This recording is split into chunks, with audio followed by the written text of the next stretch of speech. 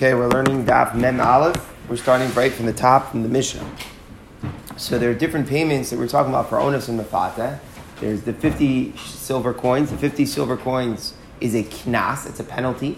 Penalty means that you're not paying incommensurate necessarily for the amount of the damages. That's not what it's about. It's about a fine. It's a set amount that happens if a person has the circumstance of onus and mafata. And in addition to that, we have boshes upagam, the depreciation of the nara for her losing her basula. And we have the boshes that we're paying, which is again a sense of monetary payments. So the big difference, the Mishnah says, Omer Petisius Pito Shaploni. Somebody comes out and he makes a declaration. He just says, no one compelled him, no witnesses. He just says out of the blue. He admits, I was Mafata, the daughter of so and so. So he's being modeh. He's admitting himself. So what is the halacha? If a person admits that he owes a monetary claim, then you have to pay. If you admit that you owe somebody else money, you have to pay. It's as if there are 100 witnesses who are saying that. But what's the other halacha? Modeh b'knas pater. If you admit that you owe somebody else a fine, something that's not monetary payments, then you're exempt. And this is a halacha which is derived at great length in Maseches Baba Kama. So our mission is just going to piggyback on that idea. Modeh b'knas is pater. Modeh in mamon is chayav. So what are the different damages? So if somebody admitted that he seduced so-and-so's daughter, so he does have to pay for the humiliation and the depreciation, because that's mammon. That's a sense of monetary payments. But he doesn't pay the 50 silver coins for the knas, because the 50 silver coins are knas, modeh b'knas pater. The boshes of agam is mammon, modeh b'mammon is chayav. A similar example here, we go on a tangent. Omer ganati, somebody admits that I stole money. So what are the halacha? So if somebody stole, they pay, and they're a thief, they also add double. That's called kefel. And if in addition they slaughter they slaughter or sell the ox or something that they stole, then they pay 4 or 5 times that amount. So the principle, that's damages, right? You stole, you pay back. But the double, the 4 or 5, those are all kanas. So somebody's admitting that he stole, so he's going to pay, he's going to pay the principal amount, he'll pay back the amount that he stole based upon his own odah. But he doesn't pay the double or the 4 or 5 time payments, because again, that's a kanas. Modeh b'knas is pater.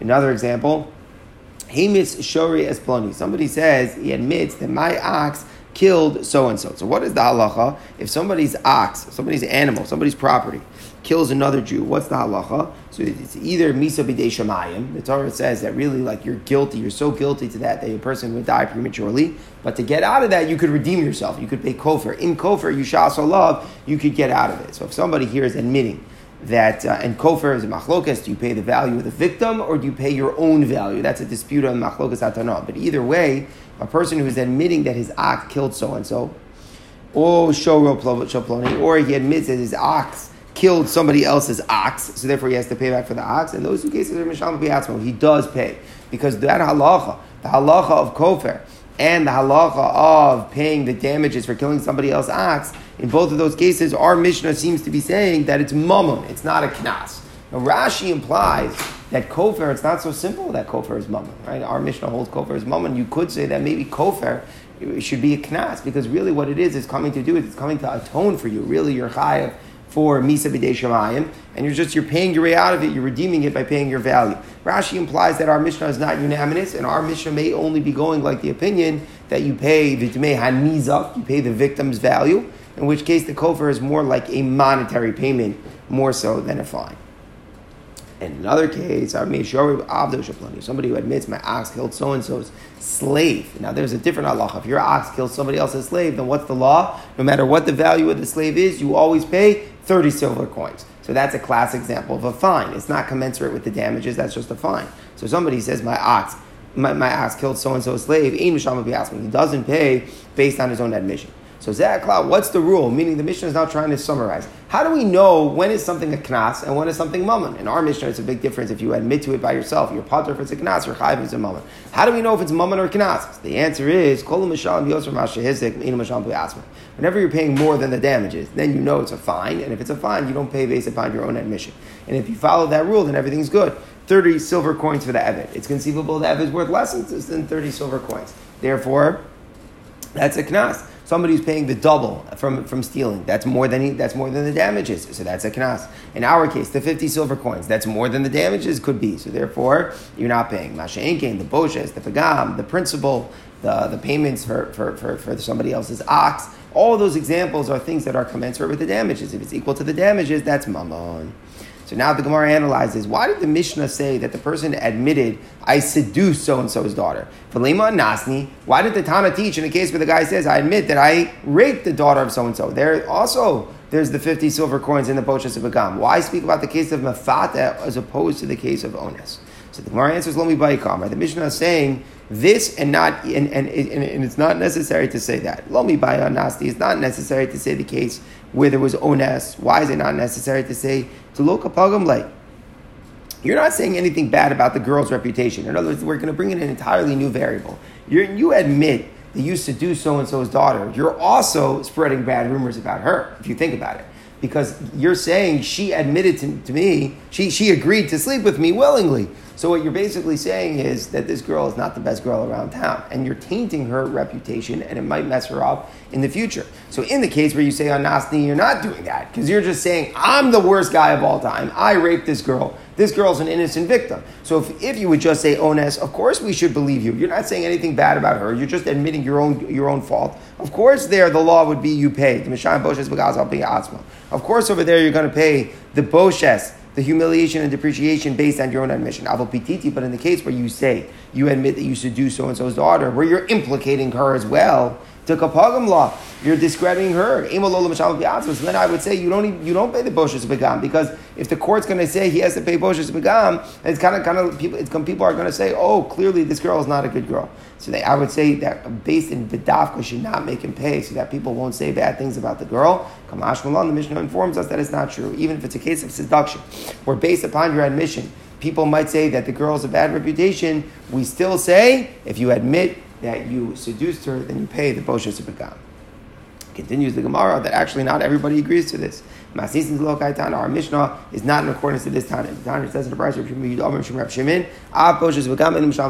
when a guy says, I seduce so-and-so, he does not pay the boshes upagam. Lo kol emenu, it is not in his capacity. Sheyifkom bito shaploni, that he should discredit so-and-so's daughter. Meaning that's exactly the point. The point is, even though he's admitting it, this Tana holds, we can't make him pay, because if he pays, then people are going to validate what he's saying and say bad things about the girl, and therefore we dismiss his claims, and so that people will say, oh, this guy was just running his mouth, but it was no validity to what he said. What if the girl wants the money? Meaning sometimes your reputation is one thing, but money speaks louder, right? So what if the girl says, I actually want his money, so it's worth it for my reputation to be tarnished in order to receive the money from the Boshes of Agam? Then would the court accept the admission? So the Gemara says, yeah, but who says the father wants it? Remember, the payments aren't only to her. The payment primarily to the recipient of the payment is the father. So the Gemara says, what if the father wants it? Right? He doesn't care about his daughter's reputation. He wants the money. Says the Gemara, but it might hurt other people in the family. So in other words, even though we're not paying them, it's interesting, we're not paying them, we're paying the father, but it's still not right to indirectly do something that may hurt the rest of the family's reputation. It reflects on all of the family. Says the Gemara, what if the family comes to a consensus that we'd rather get the money than care about our reputation? Says the Gemara, it's impossible that there's at least one family member out there somewhere in the world where that is not acceptable to. There's always that one cousin who's embarrassed by the story.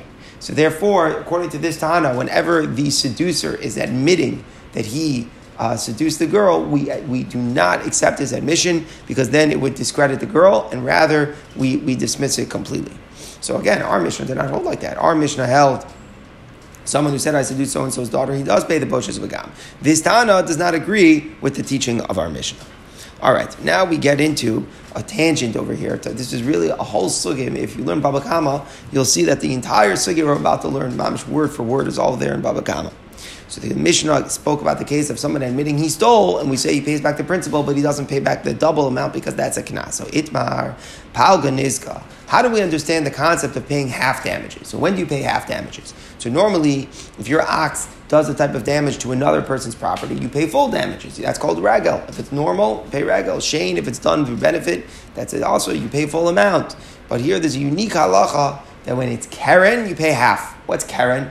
So Karen is described by certain acts which are specific to the animal's behavior, which you wouldn't think it's going to do in a regular routine. So the classic example would be a gored. Goring is not something an animal would do in its regular routine, meaning regel and chain is just like subconscious the animal. As it's walking, its foot kicks somebody. That's just, kicking might be a little bit better of an example. I'm sorry. Kicking might be a little bit more like a Karen. But it just hit something with its foot. It was just normal. It stepped on something. That's regel. It's normal. It ate a fruit that was in front of it. That's normal. That's just what oxen do in its regular course of walking. But when I speak about Karen, the ox goes out of its way and tries to damage by goring something, or goes out of its way to specifically kick something or bite something like that, that's more of a Karen activity. The Torah says the first 3 times that the ox does it, it pays only half damages. So the question is, how do we understand that? It's compensation. The Torah says you deserve really to pay all of it. But we'll let you get off the hook for half. We'll see why. But the half that you are paying is mammon. You owe that. It's commensurate to what you did. You damaged. You damaged that. You have to pay. No, the opposite. Really, you should get off the hook completely. It wasn't supposed to happen. It's a fine that the Torah says that you should pay half of it. What's going to be the big nafkamina? If you admit to it by yourself. If Palga Nizka is mammon, so if you admit to it, then you have to pay. But if Palga Nizka is a knas, then if you admit to it, you don't have to pay. So the Gemara explains the basis here. A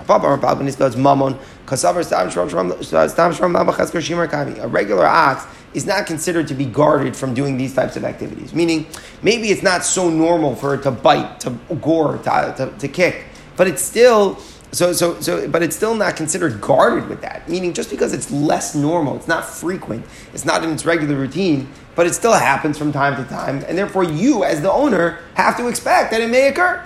It's not what it normally does in its routine, but it still could occur. It's not considered guarded from it. Therefore, the ox's owner should really be paying all the damages because he didn't watch his ox properly from something that it could have done.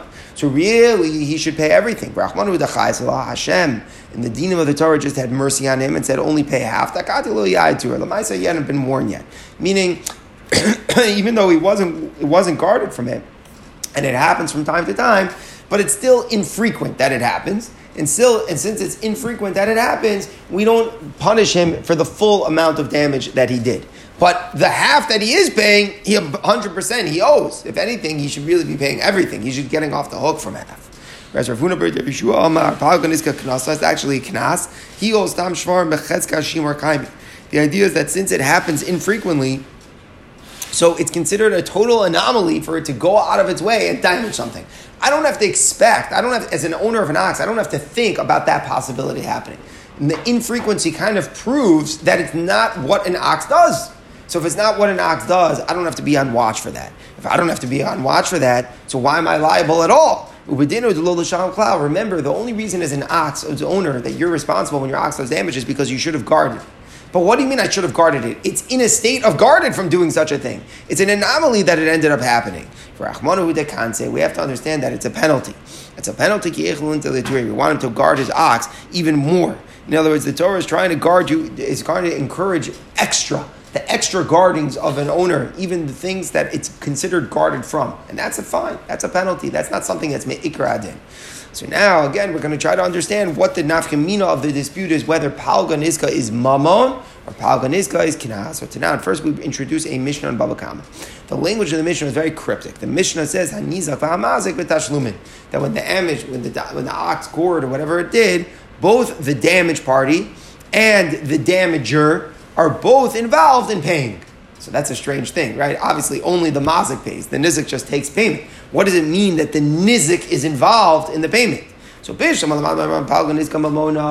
you say that really he should be paying everything and he's just getting off the hook from half, now we can understand. That's what it means, that the damaged victim is involved in the payment. It's as if he's paying half, because really he deserves to be compensated for everything. He's involved in the payment that he's only taking half, as opposed to the other half, which he is not taking, even though practically he's not paying anything. But that's what the Mishnah is referencing. The Mishnah is referencing he's involved in the payment in the sense that he's not collecting on everything which essentially he deserves. But I like the opinion that it's really just a fine. What do you mean the damaged party is involved? He's even taking that which is not his, meaning the Torah was nice to give him the penalty and impose a fine on the owner of the ox, which wasn't even so deserved. You're saying that the victim, it's like he's involved in the payment. He's not involved in anything.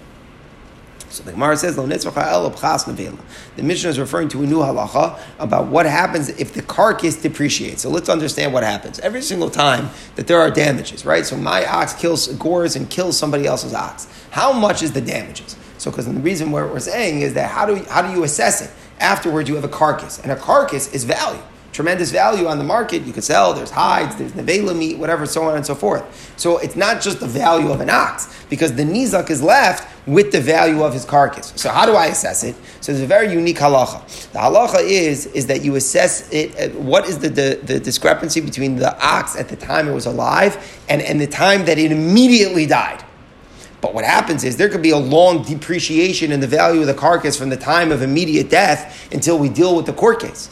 And all of that depreciation, who has to bear that? The nizak. The nizak only receives damages based upon the discrepancy in his value of an ox when it was alive and its time at immediate death. Afterwards, it's up to him to deal with the nevela. He has to run, go sell it, make sure the meat doesn't rot, and if he doesn't do that, he bears the loss. So let's say we keep on saying you pay half the damages. Let's say the difference in the value of a live ox and the ox on the scene as soon as it immediately was killed is $100. Let's say that's the difference. He's owed $50. By the time he's brought to court, that mushroomed and now the discrepancy is $200. It doesn't matter. He only pays for the damages in the discrepancy between when it was alive and what it was immediately in the time of the damage. That's what the Mishnah is referencing. The nizak is involved in the damage. All of the burden of dealing with the carcass and making sure you get the best price, so on and so forth, that happens, that's all on the nizak to do. He should run to the scene, get his thing, and take care of it and sell it right away. That's what we mean that he's involved in the damages for the depreciation of the carcass. So even the half that he does receive, maybe it is a penalty, but it's only half of the discrepancy between what it was when it was alive and what it was immediately at the time of death. Says the Gemara Pachas Nevela. You're saying the Mishnah is referencing the din of Pachas Nevela. Tanina, that's in a different part of the Mishnah. What does the Mishnah say? Tashlumei nezek. It says that the damager is liable to pay Tashlumei nezek. Malamid Shabbai L'Mitapim Nevela.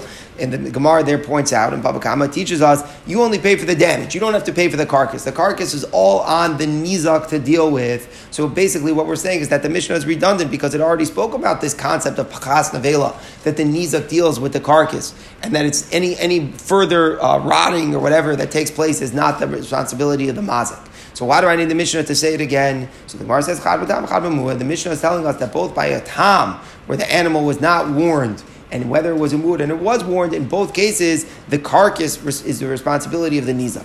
It's necessary to tell it to me by both. If you only taught me by tam, I would say Mishum Nakati Lo Yai. There, we say that dealing with the carcass is on the nizak because the animal that gored hadn't yet been warned. So therefore, we're lenient for the owner of the ox that gored, and we say you don't have to deal with the carcass. Rather, the carcass has to be dealt with by the nizak.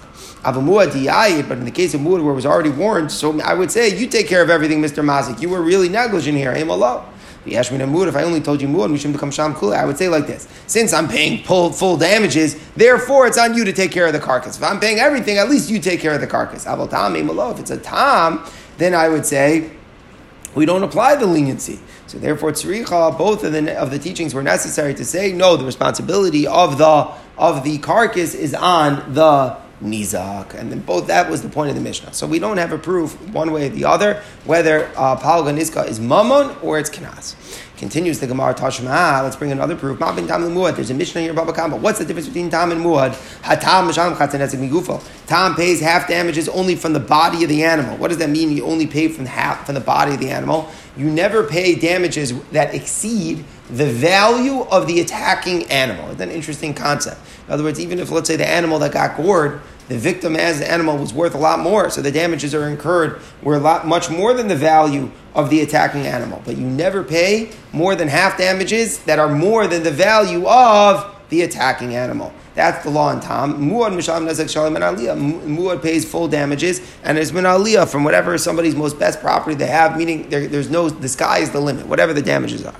That's the difference. Velokadani, the Mishnah does not say that there's another difference. Hatam and Misham B'Yatzmo, Muad and Misham B'Yatzmo. By Tam, you don't have to pay if you admit to it because it's a knas. Muad, you have to pay if you admit to it because it's mammon. How come the Mishnah doesn't say that? Must be because it's not true. Even if you admit to Tam, you are chayav because it is mammon. So therefore we have a proof. Palganizka is mammon because if Palganizka is knas, the Mishnah should have highlighted that difference. Says the Gemara, Tana v'Shayir. This is an interesting thing. Sometimes the Tana said one example and he left out others. He didn't say every single example out there of the differences between Tam and Muad. Says the Gemara, you can't just say that without showing me other things he left out. My Shire, die Shire. What else did he leave out? Then now we could say it's good that he left this one out. If he admitted other things, you could say this, add this to the list. So the Gemara says, Shire Chatzi Kofer. He left out the law of half Kofer. What does that mean, half Kofer? So when a muad animal gores another person, what's the law? You pay kofer, you pay the value. What happens if your tam ox kills somebody? Do you pay half kofer? So it seems that we're saying you don't even pay half. You don't pay anything. The whole din of kofer is only to a muad. So how come the Mishnah didn't point that out? That by a tam, you don't even pay half kofer. You're totally pater. If it killed somebody, you don't pay anything. Masha'en a muad that killed somebody, you pay kofer. So it left it out. It left that out. It left out the discrepancy of paying based upon your own admission. Says the Gemara, Imishim Chatzi Kofer. If that's your thing that it left out, Lav Shiuhu. It's not leaving anything out. Top of the Amid Beis. Hamani Rabbi Yisrael Glili. We're going like Rabbi Yisrael Glili. Amar Tam B'Sham Chatzi Kofer. He actually disagrees with the premise we just had. Rabbi Yisrael Glili holds that a tam animal that kills another human being, the owner does pay half kofer. So it's not a discrepancy. Kofer is not a discrepancy between tam, and muad. Both tam and muad do pay kofer. Tam in the half form, muad in the full form. That's reflected in what the Mishnah said. So therefore, after all is said and done, we're not so sure if we have a proof one way or the other. The Mishnah did not highlight a difference between tam and muad, whether or not you pay from your own admission, but we could say it was left out. We don't necessarily have a proof that it was other things were left out, but we could say that it was. All right, so we continue. Tashma, it says from our Mishnah, hey, Mishara as Ploni, if somebody admits my ox killed so-and-so, or somebody admits my ox killed so-and-so's ox. What's the law? He does pay. Why? Because it's mammon. So my labatam, presumably the Mishnah is talking about a tam, and you're admitting that you owe half damages, and we see that it's mammon, and that's why you have to pay. So the Gemara says, lo, but muad. That's not a proof. The Mishnah could be talking about that you admit that your shar muad killed somebody else's ox, and that's why you're paying full damages, which certainly is mammon. Says the Gemara, but what are you saying? The Mishnah is only talking about buad. But if it would be a tam, then what would be the halacha? Inu mishalom piatzmo. You wouldn't pay based on your own admission because it's a knas. So then, what about the seifa? Aditani seifa. The seifa moved on to say, but if you admit that your ox killed somebody else's slave, you don't pay because that's a knas. Why did you have to run to a case of a slave? Let the Mishnah make a sharper chiluk in the same case that we're talking about.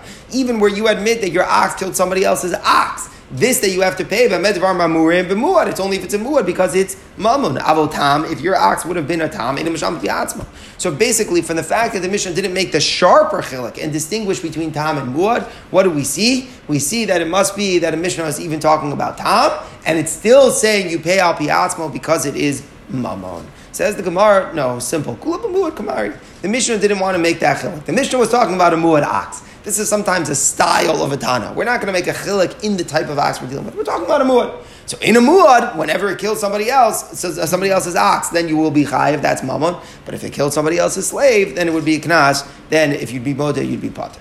Says the Gemara, Tashma, what was the language of the Mishnah? What was the Mishnah defined knas? What is the definition of knas? Kol mishalim yeser al masha hizik in mishalim piatzma. Whenever you pay more than the damages, then you don't pay based upon your own admission. So the Mishnah seemed to say, what is the definition of knas? Paying more. It's mashma if you're paying less than the value of the damages, then you do pay from your own admission. So that's exactly half damages. Half damages, you're paying less than the full amount of the damage. So what do I see? I see that it's considered damages, not knas. Because our Mishnah defines knas as paying more than the damages, like the 50 silver coins or the 30 silver coins for the slave. But in the case of palga nizka, where you're paying for half the damages, it would seem from the definition of the Mishnah that is not a knas, or rather it is mammon. Says the Gemara, no, lo tema hapach masha hizik, ela ema hakamasha. You got the diak wrong. The Mishnah is not implying if you're paying less than the damages, that's mammon. The Mishnah is coming to say whenever you're paying equal to the damages, that is mammon. Meaning to say that the Mishnah is just saying whenever the damages are not equal to whenever your payments are not equal to the damages, that is knas. It doesn't make a difference if it's more or if it's less. The point is it's not equal to the damages that were inflicted. Says the Gemara, if it was less, then what? You don't pay. Because if like in our example, Palganiska, you wouldn't pay, it's a knas. So why didn't the Mishnah reflect that in its wording? The Mishnah could have said it better. Listen exactly. We should have said if you're not paying equal to the damages, then you don't pay from your own admission. Mashma pachos, mashma yoser. That would have been a better language. It would have been clearly giving us the connotation for less and more.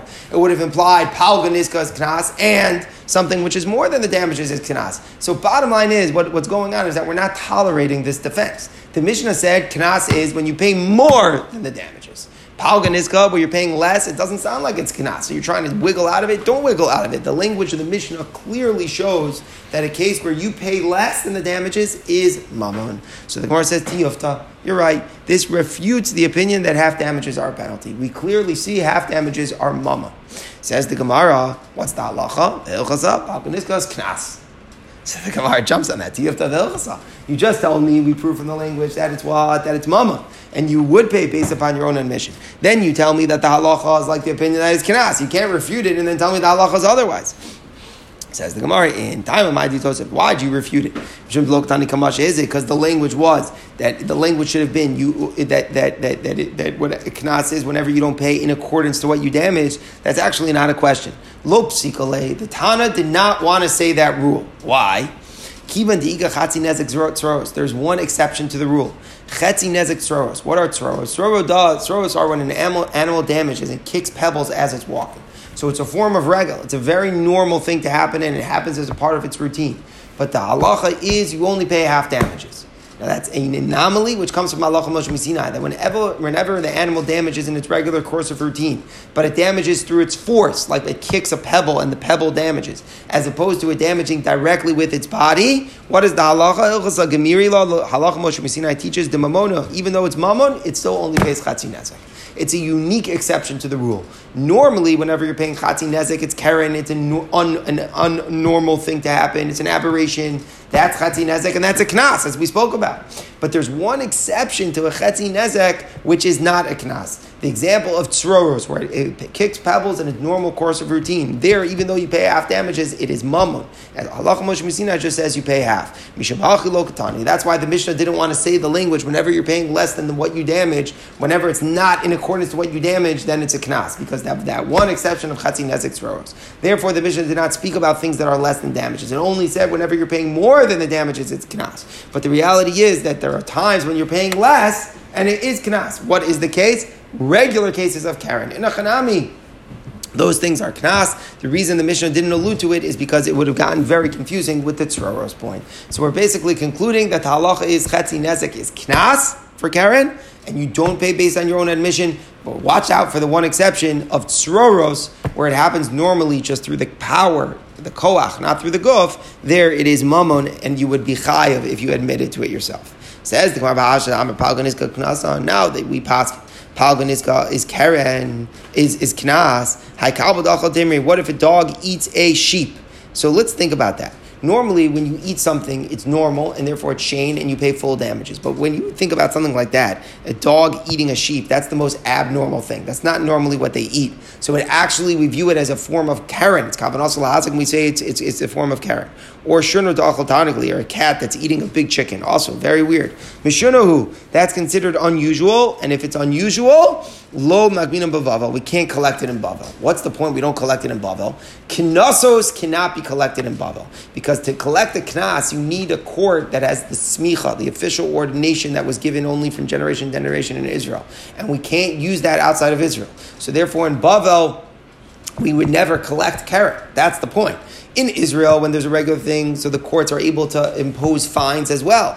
But in Bavel, we don't collect on a fine. So now that we're paskening that Palganizka is kinasa. So now that if we have these aberrations which occur, eating and these weird types of activities where they're eating things that they don't eat, we say it's considered weird and we're not going to collect it in Bavel. To bring out the point just a little bit more, why are we picking on these examples? So Taisus learns a very lamdasha point, that there's another nafkamina between Palganiska, Mamona, and Kanasa. If you think about it, everybody agreed they don't happen as much, but the question was, are they considered like guarded from it, as we spoke about on the Amud Aleph? So Taisus points out like this.